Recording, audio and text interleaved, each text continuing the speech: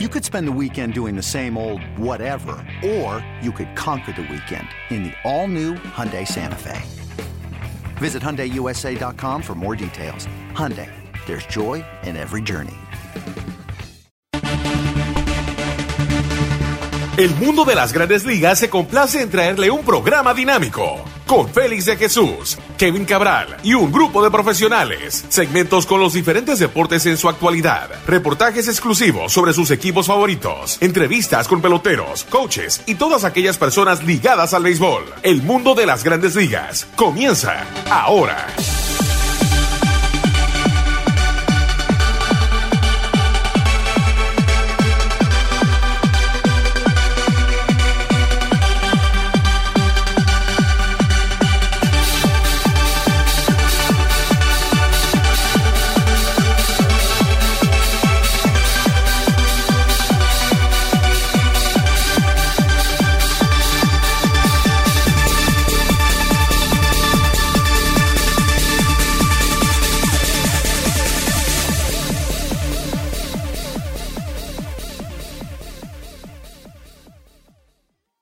Bienvenidos a otra emisión de su programa El Mundo de las Grandes Ligas por sus portales ml.com y lasmayores.com. Como siempre, la producción de MBRN. Aquí con ustedes, Kevin Cabral, un servidor Félix de Jesús, con todo lo que está pasando en las Grandes Ligas, las reuniones de invierno. Bueno, mucho se hizo, especialmente con las firmas. Si no lo han escuchado por ahí, Aaron Judge regresa al equipo de los Yankees, pero fue un día... definitivamente esta semana interesante. Se pensaba por un momento que los Gigantes habían contratado a Judge después que los Padres de San Diego habían ofrecido más dinero. Y bueno, comenzamos con ese tema, lo de Aaron Judge, ya que después de él hay como el efecto dominó que van a caer casi todos los agentes libres y fue así. Con eso y mucho más, vamos a dar la bienvenida a Kevin Cabral. ¿Qué tal, Kevin? Muy buenas, Félix. Mi saludo cordial para ti y para todos los amigos oyentes del mundo de las grandes ligas. Ciertamente mucho de qué hablar. Yo creo que hay material para un par de programas después de todo lo que ocurrió en las reuniones de invierno. No, definitivamente. Y claro, el pez gordo, vamos a decirlo así. Al comienzo yo pensaba que, bueno, con el contrato que iba a adquirir el señor Aaron Judge, los Yankees se iban a pasar del impuesto y no creo que eso estaba en el plan de Hal Steinbrenner. Sí, sabemos la figura que es, el MVP, rompió la marca de la Liga Americana. Kevin, ¿cómo viste la firma de Aaron Judge regresar con los Yankees? Definitivamente apostó a que él iba a producir y así se ganó un dinerito más de lo que los Yankees ofrecieron en el mes de abril. Pero esta situación, que los Gigantes entraron, había un reportaje en el Time que él quería regresar. ¿Cómo viste esto, lo de Aaron Judge y al final los Yankees se quedan con él? Bueno, primero yo creo que es bueno decir que como que estaban todas las condiciones dadas para que fueran unas reuniones de invierno sumamente movidas. Las primeras presenciales completas desde 2019, desde antes de la pandemia, iban a estar ahí todas las personalidades del béisbol. Un agente libre de un nivel especial como Aaron Judge y un buen grupo de jugadores. Y además es normal que después de que se firme un pacto colectivo, hay muchos equipos que están dispuestos a invertir. Eso ha ocurrido siempre que se llega a un acuerdo de 5 años. Algunos equipos están dispuestos a invertir dentro de un esquema, vamos a decir, racional. Otros se salen de eso y comienzan a aparecer unos contratos que son difíciles de explicar.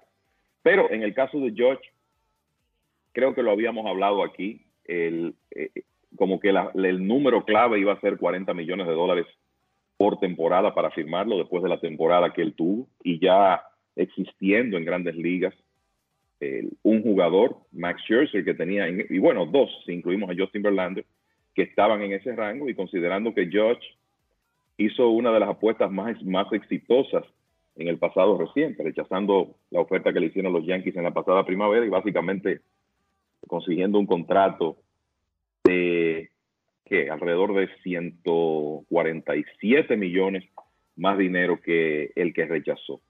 Entonces, la realidad es que yo creo que tú y yo coincidíamos en que no teníamos seguridad de que George iba a regresar a los Yankees por el contrato que se sabía iba a ser necesario para firmarlo y los otros compromisos contractuales que tenía el equipo de los Yankees y el hecho de que la franquicia no quería entrar en una situación de impuesto de balance competitivo. Pero la realidad es que la situación de George se salía un poco de los parámetros por lo enormemente importante que él es para los Yankees.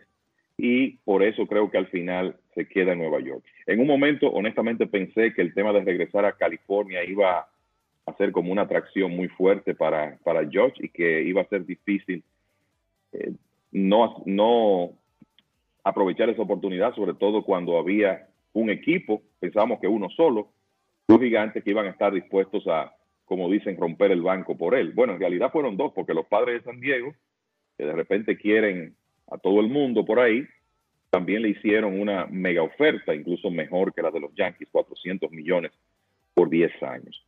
Pero creo que al final los Yankees se salieron de su zona de confort porque hay que pensar que esa nómina ahora va a tener esos salarios de George, Gary Cole, Giancarlo Stanton, para mencionar los tres principales, y que van a estar metidos en el impuesto de balance competitivo, pero creo que al final de cuentas, Félix, aquí lo que primó fue lo importante que era George para los Yankees desde el punto de vista deportivo, pero también desde el punto de vista de imagen de la franquicia, porque él es la cara de la franquicia.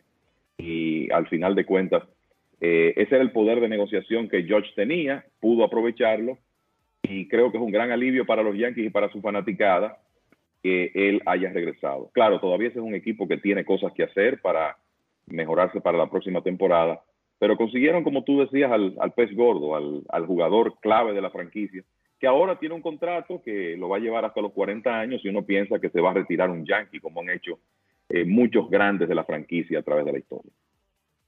Pero mirando, Kevin, y claro, estamos con Kevin Cabral aquí en su programa El Mundo de las Grandes Ligas, como siempre.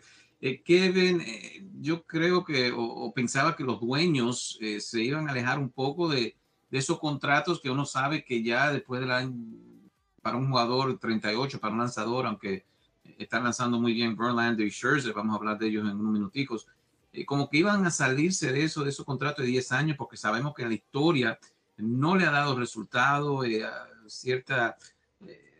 o ciertos jugadores tal vez le han dado un año más o uno menos en esos contratos de 10 años, pero la lista es larga, Pujols, Rodríguez y todo lo que han firmado esa cantidad, que se ve que después de los 38, 39 no son el mismo jugador. Entonces los dueños, otra vez, algo que querían evitar, como que aquí en las reuniones invernales caen otra vez a darle contrato a los jugadores hasta la edad de 40 por lo menos. Ciertamente, uno pensaba que estos tiempos habían terminado, pero lo que pasa es que en Grandes Ligas, Félix, hay equipos que tienen, en la mayoría de los casos, ¿verdad?, un esquema de ser disciplinados, y yo creo que el mejor ejemplo es los Dodgers, que tienen el dinero, pero son muy cuidadosos. La única que no fue un contrato de agente libre, fue una extensión a Mookie Betts de $365 millones. Esa extensión incluye 115 millones de salario diferido, lo que quiere decir que el valor de mercado real de ese contrato fue menor, porque Betts va a estar recibiendo dinero por mucho tiempo, pero eso protege la nómina a corto plazo del equipo de los Dodgers. Hay equipos que se manejan con cierta disciplina, pero hay otros que evidentemente tienen una urgencia muy grande de ganar campeonatos porque o no lo han ganado nunca, o hace tiempo que no consiguen uno, o tienen un nuevo dueño que es sumamente agresivo, y es cuando aparecen estos contratos. Y como uno siempre ha dicho, solo hace falta un equipo para que un jugador se junte con un contrato que otros equipos van a considerar irracional.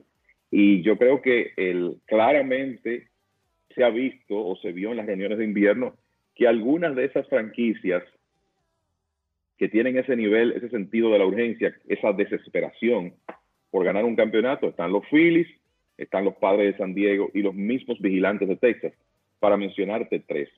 yo creo que criticar a los Yankees por retener a Aaron Judge en realidad no es justo por lo que el jugador significa para la franquicia y porque él en realidad estableció un estándar en 2022 que difícilmente repita, tenemos que estar claros en eso, pero por la productividad que él ha tenido cuando está saludable, yo creo que Judge va a ser capaz de poner buenos números para los Yankees por mucho tiempo, siempre y cuando pueda estar en el terreno de manera consistente, cosa que dicho sea de paso ha hecho los últimos 2 años. Entonces, la verdad es que ese acuerdo hasta cierto punto se entiende. Los Yankees saben que el calendario está invicto y que Judge hacia el final de ese contrato no va a ser el mismo jugador, pero cuando tú ves, por ejemplo, a los Phillies de Filadelfia firmar a Trey Turner por 11 años, $300 millones, los Padres de San Diego hacer lo mismo con Bogaerts, entonces uno dice, bueno, pensábamos que estos tiempos habían terminado, pero no.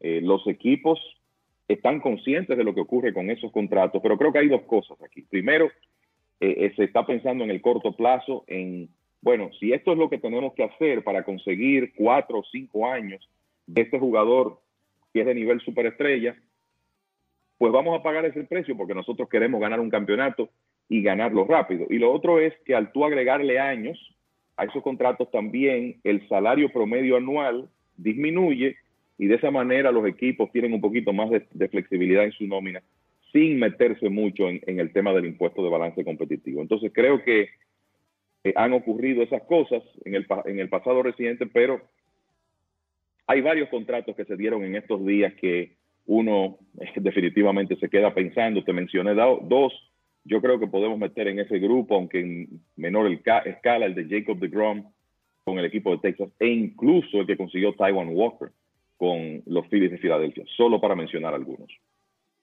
Sí, así pasamos entonces a lo que es el equipo de los Padres de San Diego. Tú lo mencionaste, la firma de Xander Bogaerts, Boston ahora con un jugador menos.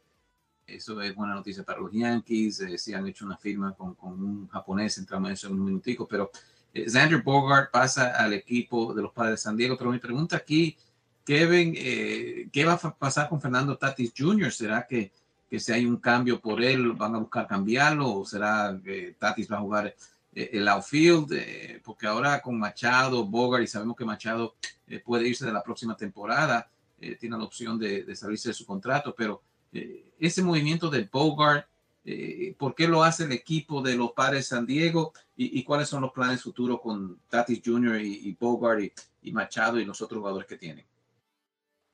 Bueno, primero, yo creo que estaba muy claro, o se hizo muy claro, que los Padres de San Diego se trazaron el objetivo de salir con uno de los principales agentes libres disponibles. Fíjate que Judge recibió una oferta mejor que la que aceptó de los Yankees y Trey Turner también recibió una oferta superior a la de los Phillies. Lo que ocurre es que Turner prefería estar en la costa este por temas familiares, su esposa es nativa de New Jersey, la familia está ahí y al fin y al cabo está consiguiendo un mega contrato con el equipo de los Phillies. Bogaerts era el tercer intento y ese lo lograron. Y yo te diría desde el punto de vista de Boston, ciertamente el manejo de un equipo de mercado grande como los Medias Rojas con algunos de sus estelares en el pasado reciente ha sido, o sea, en realidad se han merecido las críticas que han recibido por el contrato que le ofrecieron en su momento a John Lester, cuando Lester después terminó con los Cachorros de Chicago en 2015-16, el hecho de que cambiaran a Mookie Betts. Pero esto de Bogaerts, yo creo que hay que ver las cosas también un poco desde el punto de vista de los Medias Rojas. Ellos hicieron una muy buena oferta a Bogaerts, pero se encontraron con una que no luce muy racional. $280 millones por 11 años. Un excelente jugador, pero 11 años. Entonces, sé que esto es un evento extremadamente impopular para la franquicia de Boston. Va a ser difícil para ellos a corto plazo suplantar a un jugador como Xander Bogaerts. Esa contratación de la cantidad de dinero que le dieron al japonés Masataka Yoshida, que creo que es un tremendo riesgo. Pero la realidad es que hay ocasiones donde el mejor negocio es el que no se hace. Y creo que en este caso, si los Medias Rojas iban a tener que pagar el dinero que pagó San Diego por Xander Bogaerts, se entiende que lo hayan dejado ir. Ahora bien, en el caso de los Padres, ¿qué van a hacer? Bueno, lo que ocurre aquí, hay que tomar en cuenta que Manny Machado tiene una cláusula de salida en su contrato después de la temporada de 2023. Y es una cláusula que, si Machado está saludable y tiene una temporada a su nivel, yo creo que es un hecho que va a invocar esa cláusula y va a regresar al mercado, considerando los contratos que se están viendo y los salarios que están disponibles. Y yo creo que más que nada en el caso de Machado, que básicamente acaba de cumplir 30 años, sería un tema de conseguir más años garantizados en otro acuerdo. Entonces, como se ven las cosas para 2023, el plan sería que Bogaerts juegue en el shortstop, el coreano Hasson Kim se movería a la intermedia y Fernando Tatis Jr. jugaría en el outfield. Recordemos que Tatis jugó alrededor de 20 partidos en los Jardines en 2021, que algunos entienden que sería menos riesgo para él con los problemas que ha tenido en el hombro izquierdo jugar en el outfield. Y evidentemente que a corto plazo ese es el plan. No me luce no creo que lo vayan a cambiar, no creo que sea un buen momento para hacerlo. Yo creo que los Padres se quieren dar la oportunidad de ver si Tatis regresa a la clase de jugador que fue en 2020 y 2021, porque si es así, ningún equipo va a querer cambiarlo. Y en el peor de los casos, que por lo menos restaure su valor, y si van a pensar en cambio, hacerlo más adelante. Pero ese es el plan para 2023. Que Tatis probablemente termine jugando mucho en el jardín derecho, con Juan Soto regresando a su posición original en el left field. Y Bogaerts puede ser un seguro de vida en caso de que Machado se vaya a la agencia libre, porque es muy probable que ya en ese momento él pueda moverse a la antesala. Mientras tanto, los Padres se van a dar la oportunidad de tener por lo menos un año de una alineación con Machado, Bogaerts, Soto y Tatis juntos, recordándoles a los amigos oyentes que lo que resta de la suspensión de Tatis es 20 partidos. O sea que en cuanto a eso, él estaría listo para regresar a finales de abril. Ahora bien, hay que ver cómo va su recuperación, porque hay que recordar que como fue suspendido, se operó el hombro izquierdo y está en un proceso de rehabilitación de esa lesión. Pero yo te diría que ese es el plan inmediato de los Padres. Bueno, mirando a los Padres, claro, los Dodgers también han hecho su movimiento, Kevin, pero un equipo que ganó 89 juegos el año pasado quedó a 22 del primer lugar en el caso de los Padres de San Diego. Sabemos que Arizona es un equipo que aunque ganó 74 juegos, jugó mucho mejor la temporada, la segunda mitad. Con todos estos cambios, ¿tú ves a los Padres todavía detrás de los Dodgers en esa división de la Liga Nacional del Oeste? Mira, lo primero, Félix, es que hay que decir que falta mucho tiempo de temporada muerta y hay que ver qué movimientos hacen los Dodgers, que como decía, son una organización muy disciplinada, y si tú te fijas la historia de los años recientes, ellos no han salido a correr, a hacer movimientos comenzando la temporada muerta, porque en realidad tienen la profundidad organizacional y el material para tomar las cosas con calma.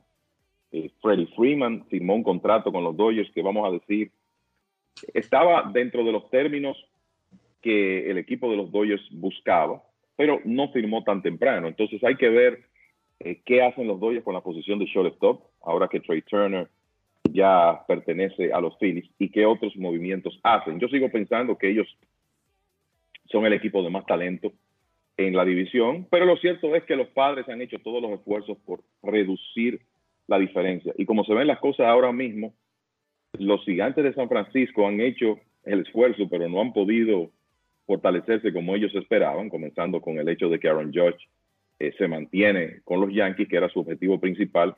Entonces uno lo que ve es un panorama donde Dodgers y los Padres van a estar luchando en esa división, y si los Dodgers siguen siendo imposibles de alcanzar, me parece que el equipo de San Diego va a tener una muy buena oportunidad de volver a clasificar como wild card. Entonces, creo que esto es lo que los Padres pueden hacer.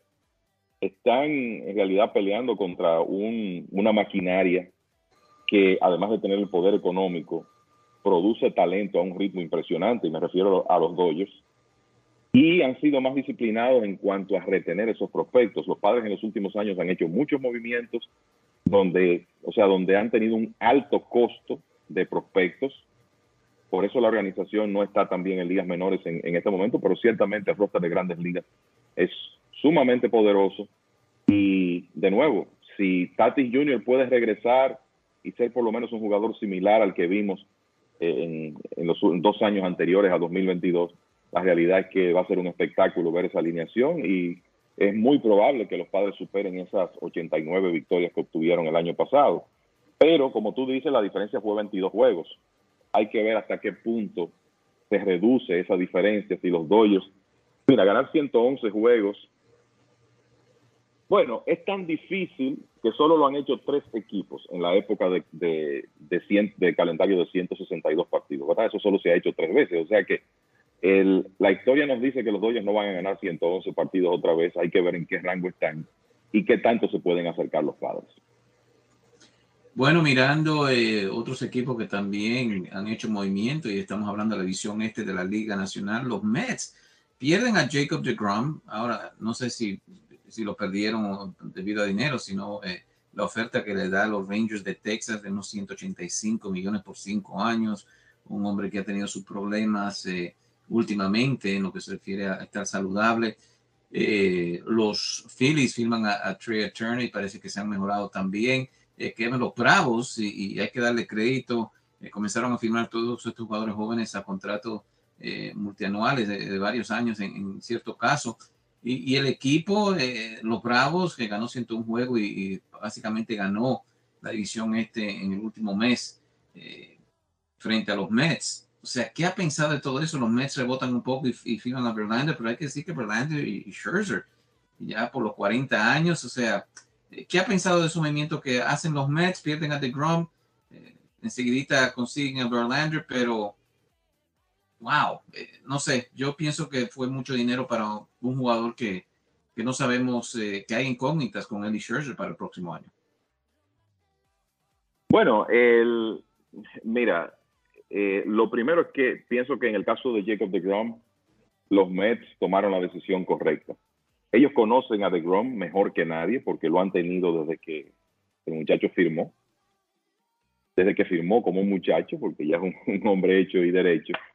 Y bueno, la realidad es que deGrom ha promediado 13 aperturas por temporada en los 2 últimos años y se le ha hecho difícil mantenerse en el montículo. Entonces, tú pensar en otorgarle, vamos a decir que los Mets igualaran esa oferta, 5 años, $37 millones por temporada para un lanzador de 34 años de edad. A veces perdemos de vista eso.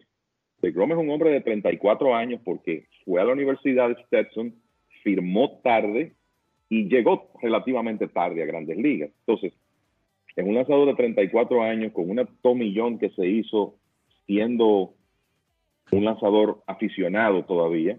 Y tú sabes que hay médicos que dicen, bueno, una tomillón, 10 años es la fecha de vencimiento. Quién sabe si en algún momento hay problemas con el codo de deGrom hasta ese extremo, además de la realidad de que él no se ha podido mantener tirando cada 5 días. Entonces, arriesgar, o sea, firmar a un lanzador con esas características por 5 años me parecía un riesgo enorme. Entonces, creo que fue buen negocio de los Mets dejar que se marchara al equipo de Texas, que estaba dispuesto a darle ese contrato. Para mí, para un equipo con el poder económico de los Mets, un contrato de 2 años, aunque sea un salario promedio anual alto, como en este caso, no es un mal contrato. Y hay que recordar que Verlander es un hombre sumamente competitivo. No iba a aceptar un salario más bajo que el de Max Scherzer para ir a Nueva York. Y tú me dirás, bueno, es una incógnita porque tiene 39 años. Sí, pero acaba de regresar de una tomillón y acaba de ganar un premio Cy Young. Entonces, esa es la apuesta que los Mets están haciendo, que él tiene por lo menos 2 temporadas más de calidad a nivel Justin Verlander en él, sobre todo con un codo, vamos a decir, nuevo, ¿verdad? Con un codo que tiene una reconstrucción reciente. Y ya la opción de 2024 o de 2025 va a depender de la carga de trabajo que Verlander pueda soportar en 2024. Si él lanza 140 episodios, se activa la opción de 35 millones del jugador para 2025. O sea que en ese momento Verlander podrá decir si me quedo o volver a la agencia libre o retirarse. Entonces, la realidad es que no lo veo como una mala opción para un equipo con el poder económico de los Mets. Y si Scherzer y Verlander están saludables, bueno, tú sabes lo que eso podría significar. Estamos hablando de dos lanzadores que van a entrar al Salón de la Fama en su primer año siendo elegibles, ambos cuando se retiren. Hay que decir que los Mets también consiguieron a José Quintana, 26 millones por 2 años, o sea que salen de las reuniones de invierno con 2 abridores, ya las cosas se ven diferentes, porque ahora tú tienes a Scherzer, Verlander, Carlos Carrasco y José Quintana, además de los David Peterson, Tyler McGill y demás. Y lo que se dice es que los Mets siguen activos en el mercado de lanzadores abridores. Se han mencionado los nombres del japonés Kodai Senga, que va a tener su primera experiencia en Grandes Ligas, y de Ross Stripling, que tiró también con Toronto el año pasado. Y creo que los Mets van a procurar un abridor más en el mercado. Consiguieron un buen relevista zurdo con los Rays, un cambio que hicieron, Brooks Raley, y está claro que necesitan trabajar duro para reconstruir su bullpen, porque varios hombres muy importantes a la cabeza de la lista, Seth Lugo y Adam Ottavino, también Trevor May, se declararon agentes libres. O sea que ahora el trabajo es tratar de conseguir un abridor más y de seguir agregando piezas a ese bullpen. Y creo que ya que tienen a Verlander y a Quintana, el trabajo que le queda por delante a Billy Eppler es mucho más sencillo. Con relación a los demás equipos de la división, bueno, los Phillies van a tener una ofensiva blindada, yo creo que eso está claro, sobre todo cuando Bryce Harper regrese y demuestre que está saludable. Imagínate cuando tú puedes juntar a Bryce Harper, Kyle Schwarber, Trey Turner, Rhys Hoskins, Alec Baum, Nick Castellanos en la misma alineación, JT Realmuto. Ese es un equipo que va a anotar muchísimas carreras, y hay que decir que también han mejorado su picheo abridor consiguiendo a Taijuan Walker, porque ahora tú tienes un cuarteto que se ve muy bien con Zach Wheeler, Aaron Nola, el zurdo Ranger Suárez, que se vio también en los playoffs, y Walker. Así que los Phillies también van a ser una amenaza. Ellos tienen sus problemas defensivos, tienen que trabajar para fortalecer el bullpen. Y yo creo que en el caso de Atlanta, Félix, estaba claro que ellos no iban a tener mucha actividad porque, como tú dijiste, la mayoría de sus estelares están firmados. Lo único que está por verse es si logran retener a Dansby Swanson, su torpedero que está en la agencia libre, o si Swanson opta por irse a otro de esos equipos que están necesitados de un torpedero. Lo cierto es que se perfila que esa lucha en la división este de la Liga Nacional va a estar sumamente interesante. Lo que yo veo es, y le quiero dar crédito a Alex Anthopoulos, es que los Phillies, al igual que los Mets, se han pasado de presupuesto, ¿no?, sobre el impuesto competitivo, y los Bravos, Kevin, ¿qué trabajo han hecho? O sea, hay que darle crédito a Acuña, firmado por varios años, a Alvis, el tercera base. O sea, ellos, Anthopoulos como que estaba 2 o 3 años más avanzado que los Mets y los Phillies, por lo menos en lo que se refiere a contratos últimamente. Bueno, lo que ha hecho Anthopoulos es como para que le pongan su nombre al premio de gerente general del año. Es realmente impresionante cómo ha logrado aglutinar ese núcleo y juntarlo por mucho tiempo. O sea, estamos hablando de que el mejor pagado del grupo, o los mejores pagados, Austin Riley y Matt Olson, están en el rango de 21, 22 millones de dólares por temporada. Acuña ahora ya va a estar ganando 17, o si Alvis es un contrato extremadamente amigable, 7 millones por temporada. Y la tranquilidad de tú saber que el núcleo de tu ofensiva va a estar junto. Michael Harris, firmado también en un contrato multianual, lo mismo hicieron con el lanzador Spencer Strider. Y lo que Alex Anthopoulos ha logrado, y esto tiene mucho que ver también cuando una organización en un periodo de tiempo logra desarrollar su propio talento, porque esos jugadores, la mayoría, ¿verdad? Riley, Acuña, Alvis, Harris, Swanson, que ya no está, fueron desarrollados por los mismos Bravos. El receptor William Contreras es otro caso. Entonces, son jugadores que los Bravos han llevado a Grandes Ligas y han amarrado temprano. Le han asegurado su futuro, pero es un equipo que tiene certeza de costo y además jugadores firmados para los estándares de ahora, salarios promedio bajos, y eso le permite a Anthopoulos trabajar en el resto del roster, ¿verdad? Y si hay alguna debilidad y tiene que sobrepagar en una posición determinada, qué sé yo, por un pitcher abridor, pues puede hacer eso. Quizá, por ejemplo, Max Fried, que ya poco a poco se va acercando a la agencia libre y que no ha firmado, es el hombre que quizá le cuesta más dinero al equipo de los Bravos. Pero el trabajo que han hecho para amarrar esos jugadores jóvenes estelares, el único que no aceptó fue Swanson, que quería ir a la agencia libre, es cliente de Scott Boras y todos sabemos que eso es lo que Boras le recomienda a sus clientes. Pero con los demás los tiene por un buen tiempo y por eso es que uno ve a los Bravos como un equipo que va a estar en competencia por años en esa división de la Liga Nacional. Bueno, tenemos que hacer una pausa, pero al regreso otros equipos que han hecho movimientos en lo que es estas reuniones invernales y mucho más. Los angelinos están ahí por venderse. Vamos a hablar de ese tema y mucho más aquí con Kevin Cabral y Félix de Jesús, todo producido bajo MPLN. Ya regresamos.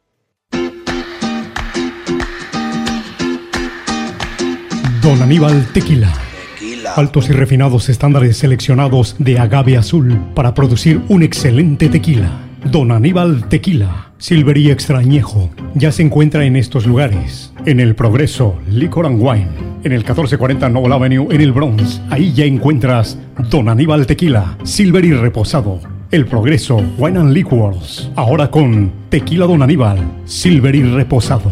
ShopRite Wine and Spirits of Clinton. En el 895 de Paulison Avenue, en Clifton, New Jersey. También ya encuentra Don Aníbal Tequila Silver y Extrañejo en New Rochelle, en la Casa de los Tequilas, con la variedad más extensa de tequilas en todo New York. La Casa de los Tequilas en Union Avenue en New Rochelle. Y como ya saben, en West New York, New Jersey, en Hollywood Liquors, 6006 de Park Avenue en West New York, New Jersey. Ahí también se encuentra Don Aníbal Tequila Silver y Extrañejo. Y para usted que vive en el área de Scardale, New York, Don Aníbal Tequila Silver y Extrañejo en Midway Wine and Liquors. Midway Wine and Liquors en el 973 de Central Park Avenue en Scardale, New York. Don Aníbal Tequila, distinción y calidad para quien gusta de un buen tequila.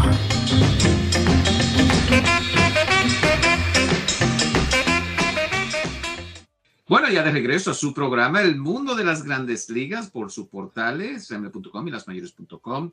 Como siempre, la producción de MBLN. Aquí con ustedes, Kevin Cabral, mi servidor Félix de Jesús, con todo lo que está pasando en la postemporada. Y bueno, ya hemos comenzado a ver acción en las ligas invernales, pero este programa hay muchas firmas que se la tenemos que dedicar tiempo a estas firmas, no solamente lo de Judge, ya mencionamos en esa primera parte el plan de los Padres de San Diego, los Bravos de Atlanta, Phillies de Filadelfia, también los Mets y los jugadores que quedan ahí como agente libre. Y entramos, Kevin, a lo que es los angelinos.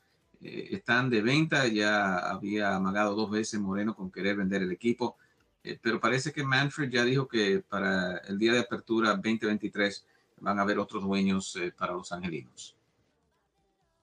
Correcto, tú sabes que desde hace meses ya se trascendió en los medios que el equipo de Anaheim estaba a la venta. Arturo Moreno adquirió ese conjunto en 2003, o sea, prácticamente 2 décadas. Obtuvo el equipo justo después de que lograron su último campeonato en 2002 y la realidad es que no ha logrado llevar el conjunto a otro campeonato y a través de los años una de las cosas que se ha mencionado es que Moreno ha intervenido de manera excesiva en las decisiones de operaciones de béisbol sin quizá tener el conocimiento y que por contratos que ha autorizado o ha impuesto, entre otras cosas, quizá la situación del equipo de Anaheim no es la mejor. Lo cierto es que ya Rob Manfred ha confirmado que la venta debe estar resuelta para el día inaugural. Eso quiere decir que hay un proceso que ya se ha iniciado. Y esto va a ser muy interesante porque hoy en día, cuando se completa un proceso de este tipo, de un equipo de grandes ligas, se sabe que es un dueño o un grupo con una posición económica sumamente sólida.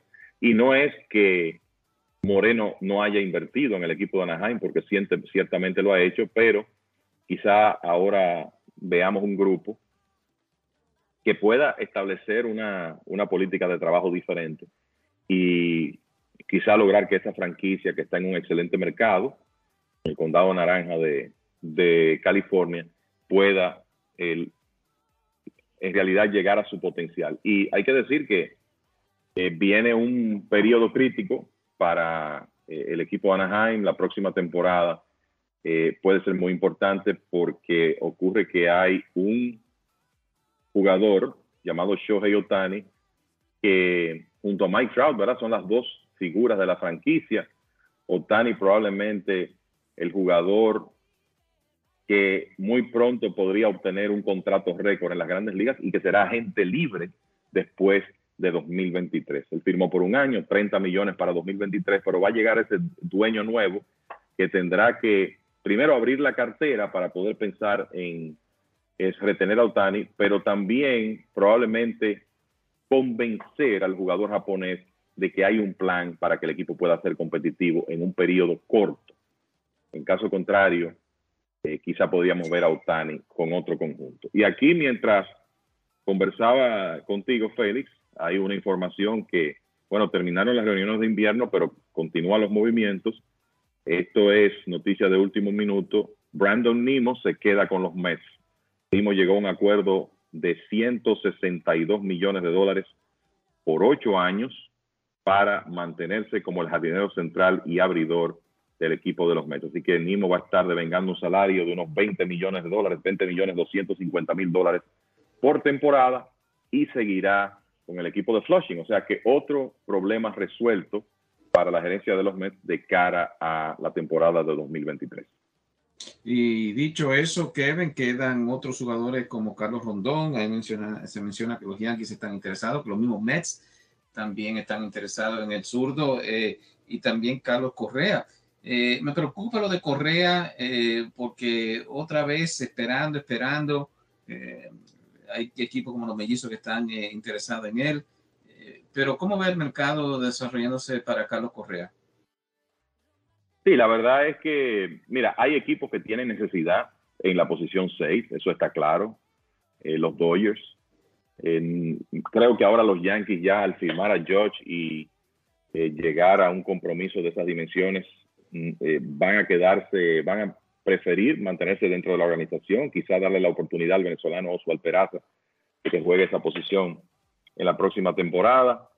Me parece que el equipo de Boston podría mover a Trevor Story al short y quizá tratar de resolver su situación adquiriendo un intermedista hasta que el torpedero prospecto de los Medias Rojas, Marcelo Mayer, esté listo ya para llegar a Grandes Ligas. O sea que la verdad es que las alternativas comienzan a reducirse. Sé que Correa, eso trascendió, se reunió con el equipo de los Mellizos de Minnesota nuevamente, pero la realidad del caso es que se van reduciendo las opciones. Y ahora mismo, bueno, está el tema de los Bravos de Atlanta también, pero creo que los Bravos estarían más enfocados en retener a Dansby Swanson. Y si no pueden hacerlo, probablemente de la misma manera utilizar una de las opciones internas que tienen, sea Bond Grissom, sea Orlando Arcia. O sea que va a ser muy interesante ver cómo se desarrolla el mercado de Correa. Yo te diría que ahora lo que queda en la agencia libre, los nombres más importantes, Correa, Swanson. Yo creo que a la cabeza de la lista, Carlos Rodón, el lanzador zurdo, está en una muy buena posición para conseguir un excelente contrato, considerando la cantidad de equipos que necesitan picheo abridor. Está disponible Chris Bassett, que supuestamente está detrás de un contrato de 4 años. Su compañero Taijuan Walker ya consiguió uno de ese tiempo. Está el japonés Kudai Senga, el receptor Cristian Vázquez, está Andrew Benintendi y otros nombres más. Pero lo cierto es que ya hay un grupo muy significativo de los principales agentes libres que tienen equipo para el 2023 y para unos años más después de eso.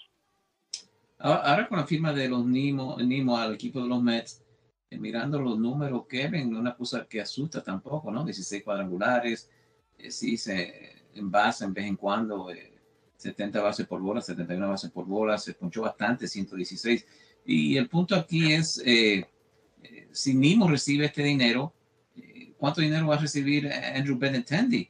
Que los Yankees también quieren su servicio para que jueguen en left field. Honestamente, creo que Benintendi va a conseguir un contrato muy por debajo de Nimmo. Estoy consciente que a pesar de que se lastimó, batió 304 en 2022. No ayudó a elevar su valor lo que hizo mientras estuvo saludable con los Yankees. Y yo creo que algo que afecta a Benintendi es que sus números de poder colapsaron en 2022. Ciertamente batió 300 por primera vez, pero pegó 5 cuadrangulares y tuvo un slugging de 399. Nimmo, en cambio, es un jardinero central que puede jugar esa posición bastante bien, que tiene un porcentaje de envasarse de por vida de 3.85 y que viene de su mejor temporada en cuanto a números de poder, pegando 30 dobles, 7 triples y 16 cuadrangulares, anotando más de 100 carreras. Con Nimmo el problema ha sido mantenerse saludable. Ahora, ya él llegó a un nivel en 2022, con la experiencia que tiene, creo que puede ser un jugador consistente durante los próximos años, pero creo que hay unos elementos a favor de Nimmo con relación a Benintendi. Se envasa con más frecuencia. En este momento parece ser un bateador con más poder, por lo que hemos visto en el pasado reciente de Benintendi, y puede jugar a tiempo completo en el jardín central. Y creo que también Nimmo, como muchas veces ocurre, era más valioso para los Mets, que lo conocen. Él está una parte con su actitud, su estilo de juego, un hombre que siempre está alegre. Es como un hombre muy importante en la dinámica de ese equipo de los Mets, y se sabía que ellos lo querían retener por esas razones. Y honestamente, como están las cosas, pagar $20 millones por temporada por un jardinero central, bateador zurdo, que puede ser tu abridor, que va a estar en circulación con frecuencia, no luce como nada del otro mundo, sobre todo para un equipo con tanto el poder económico, tanto presupuesto como los Mets.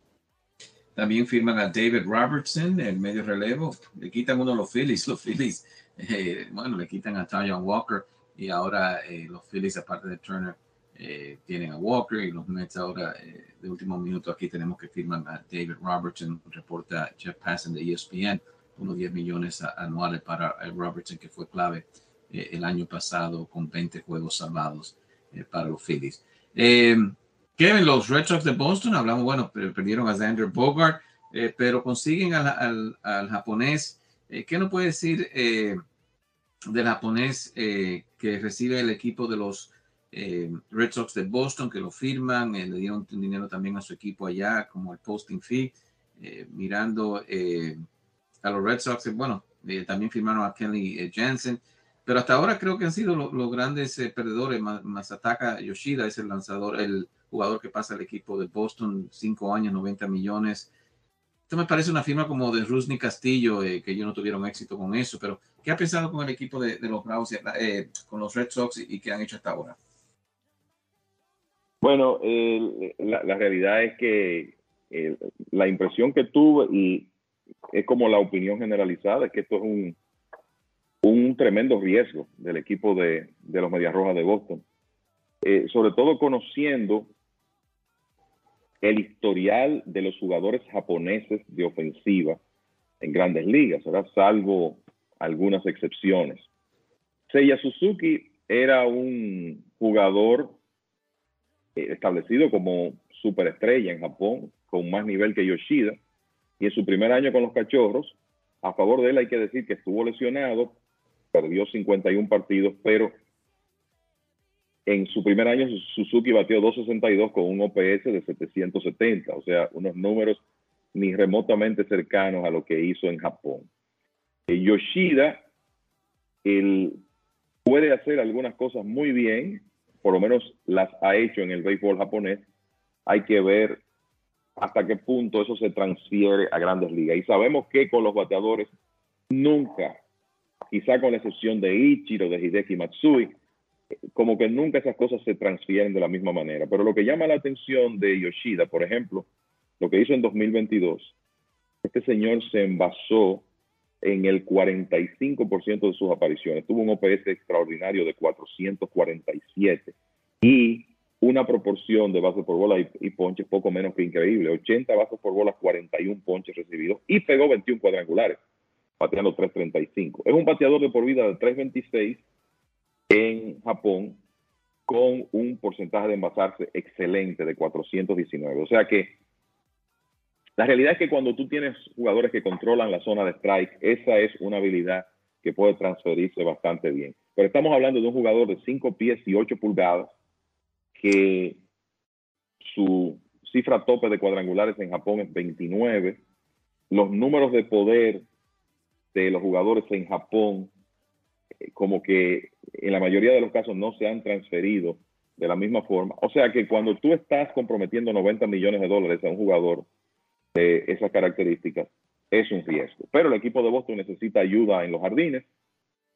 Se le ha hecho difícil conseguir talento en la agencia libre, ¿verdad?, en los jugadores que tienen años en grandes ligas, y se han corrido este riesgo, se han jugado esa carta. Y vamos a ver cómo le va, porque ellos ciertamente necesitaban profundidad en el outfield, y es muy probable que Yoshida esté vamos a decir que en una de las esquinas del outfield de Boston, probablemente el jardín izquierdo, pensando en lo complicado que es ese right field de Boston para un jugador que nunca ha estado en ese estadio, en el Fenway Park. Así que podríamos ver un escenario donde Alex Verdugo se mueve al jardín derecho y Yoshida juega en el left field para el equipo de Boston, y con ese porcentaje de envasarse que tiene y sus condiciones atléticas, pues imagino que lo vamos a ver bateando en la punta de la alineación de los Medias Rojas. Y ya tenemos el reemplazo de Yadier Molina con los Cardenales, es Wilson Contreras. Por algo no lo cambió los Cachorros el año pasado, el último día que se podía hacer cambios. Al fin y al cabo, Contreras entonces cambia de equipo. Los Cachorros sí firman a Jameson Taillon. ¿Qué piensa de esta firma, Kevin? Para los Cachorros, bueno, comenzar a tratar de recuperar alguna de las glorias que tuvieron cuando ganaron la Serie Mundial hace unos años. Ganaron 74 juegos el año pasado. Un buen comienzo entonces de tratar de traer a Taillon al equipo de los Cachorros. Bueno, él es un abridor sólido que viene de una buena temporada. Y además está a decir que los Cubs necesitan mucha ayuda en ese departamento tan crítico, tan importante como es el picheo abridor. O sea que pienso que Taillon es una buena contratación, sobre todo que $68 millones por 4 años para un lanzador que potencialmente es capaz de darte 200 episodios, que está acostumbrado ya a lanzar en la presión de mercados grandes, porque lo hizo con los Yankees y viene de ganar 14 partidos con solo 5 derrotas. Y aunque tiene 2 cirugías, Tommy John es un hombre de 31 años, o sea, bastante joven. Estuvo saludable en sus 2 años en Nueva York. O sea que para el tema de profundidad que tiene el equipo de los Cubs en su rotación, creo que fue importante conseguir a un lanzador como Jameson Taillon. No es que el problema de ellos en ese departamento esté completamente resuelto, pero se fortalecen. Y hay que pensar que este es un equipo que está ahora mismo en un proceso de reconstrucción, replanteamiento de ese roster, y que no está pensando en necesariamente ganar en 2023. Pero ellos van a tener ahí la experiencia de Taillon, de Marcus Stroman, Kyle Hendricks, esos 3 en lo que su picheo más joven se desarrolla. En el caso de Contreras, pasando a los Cardenales, bueno, el tema aquí es que los Cardenales le dan un golpe a uno de sus rivales divisionales, ¿verdad? Aunque se sabía que Contreras difícilmente regresara con los Cachorros, pero como que los Cachorros lo hubieran querido ver un poco más lejos. Ahora va a estar con los Cardenales en lo que es una buena rivalidad de esa división. Estaba muy claro que el equipo de San Luis iba a priorizar la receptoría. Lo había dicho su mandamás de operaciones de béisbol, John Mozeliak. Sobre todo hay que pensar que se retiró Yadier Molina. Y este es un receptor de características diferentes en el sentido de que no tiene la calidad defensiva de Molina. Pocos la tienen en realidad. Pero Contreras es visto más como un receptor ofensivo que un jugador que sea estelar en el aspecto de la defensa.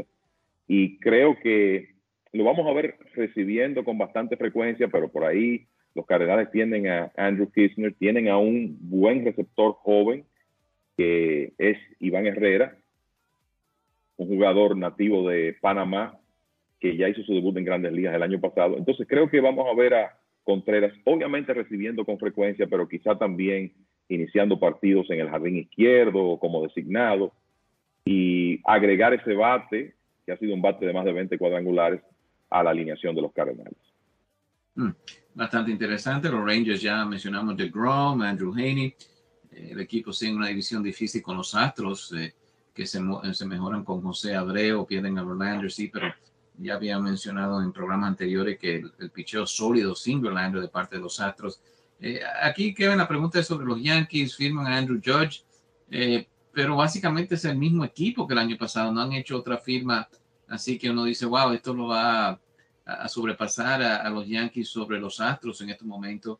Los Guardianes también, con un movimiento interesante de conseguir a Josh Bell y pagar un buen dinero. Pero, ¿qué pensaste de si los Yankees, qué más necesitan si quieren competir de un tú a tú con los Astros de Houston, o si es suficiente lo que presentan este año, que es lo mismo básicamente con lo que terminaron la temporada pasada?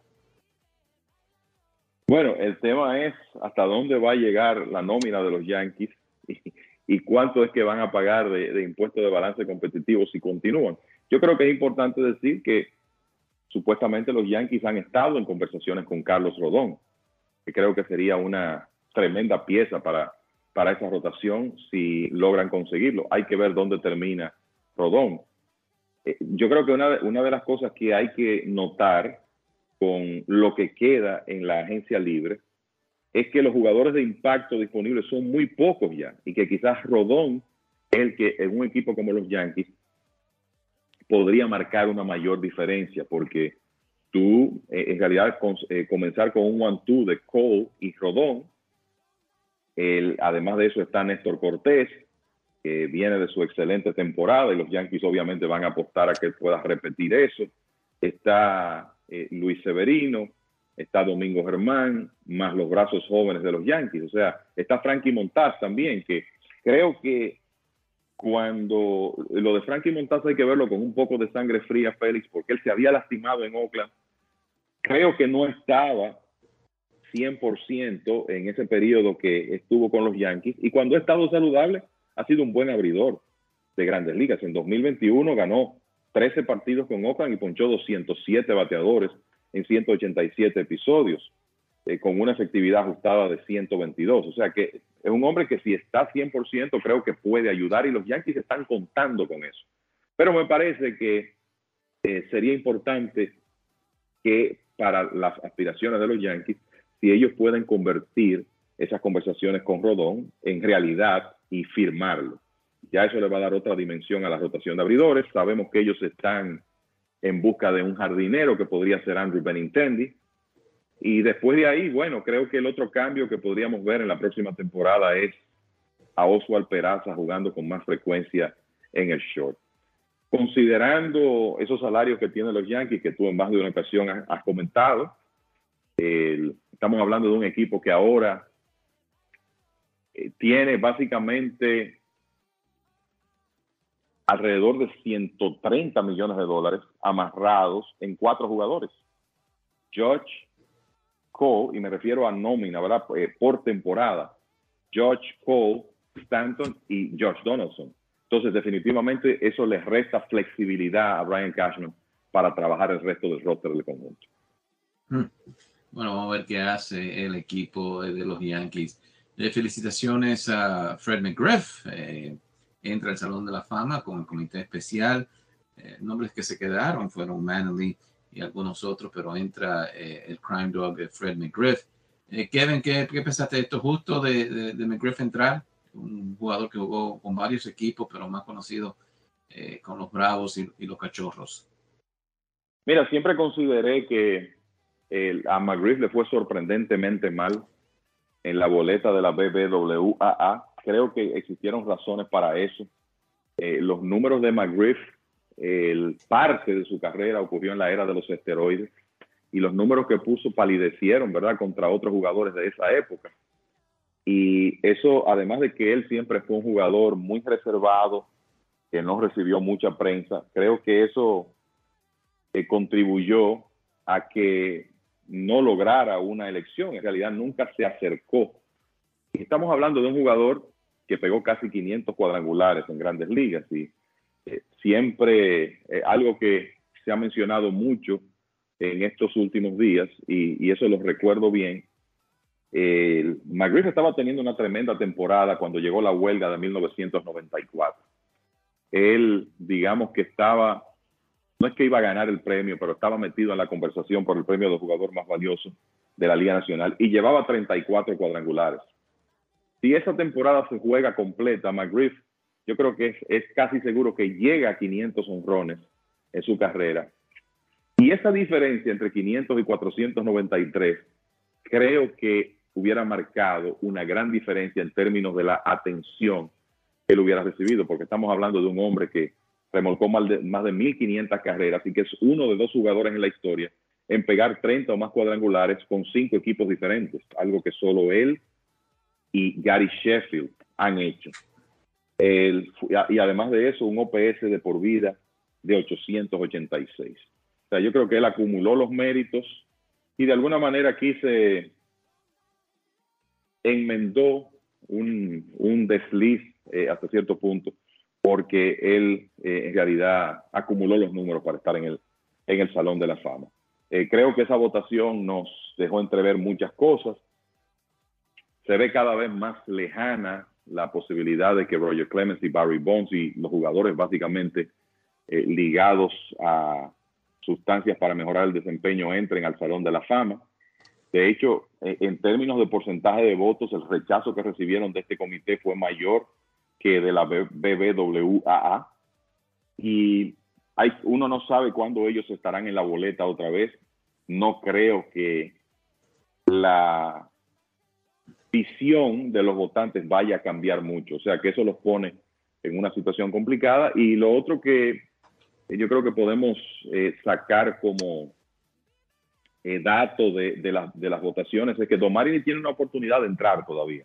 Recibió 8 votos, se quedó corto por 4 y no me sorprendería que se acercara más y quizá llegue al 75% la próxima vez que aparezca en la boleta. Bueno, hablando de Manley vuelve como bench coach para los Blue Jays de Toronto este año. Bueno, Kevin, ¿algunos comentarios finales? Bueno, creo que hay uno que no se me puede quedar, y es que los Yankees anunciaron esta semana que le dieron una extensión de 4 años a su gerente general Brian Cashman, que ahora está firmado hasta 2026. Cashman es el gerente de los Yankees desde 1998, o sea que ahora tiene un contrato que le podía acercarse a 30 años de servicio con el equipo de los Yankees. Y lo digo porque en el pasado reciente Cashman ha sido blanco de muchas críticas, muchos fanáticos de los Yankees que entienden que por el hecho de no haber ganado desde 2009 era como necesario un cambio, pero obviamente hay una gran confianza en Brian Cashman de los dueños del equipo de los Yankees.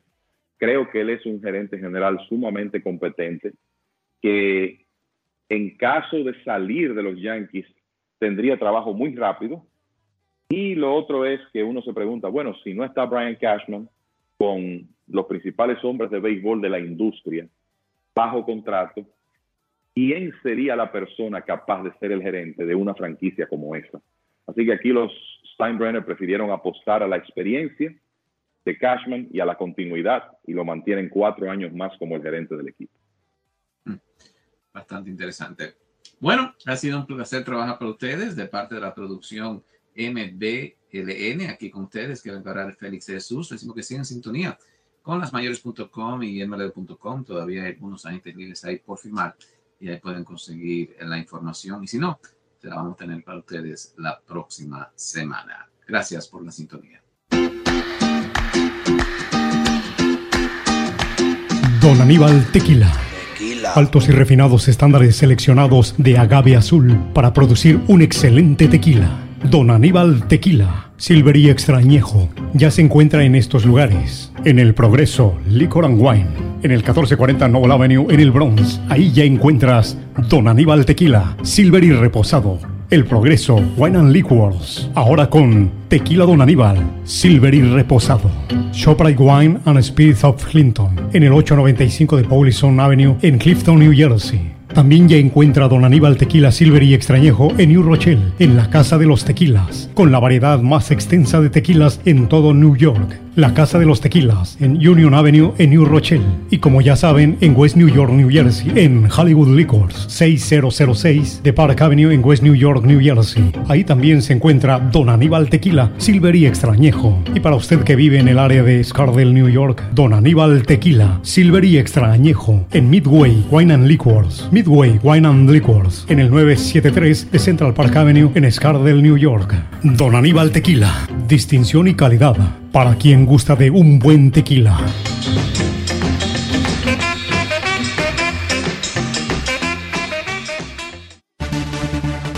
Y esta fue una presentación del mundo de las grandes ligas con Félix de Jesús y Kevin Cabral. Les invitamos para nuestra próxima edición con un programa igual o mejor que este. Muchas gracias por sintonizar el mundo de las grandes ligas.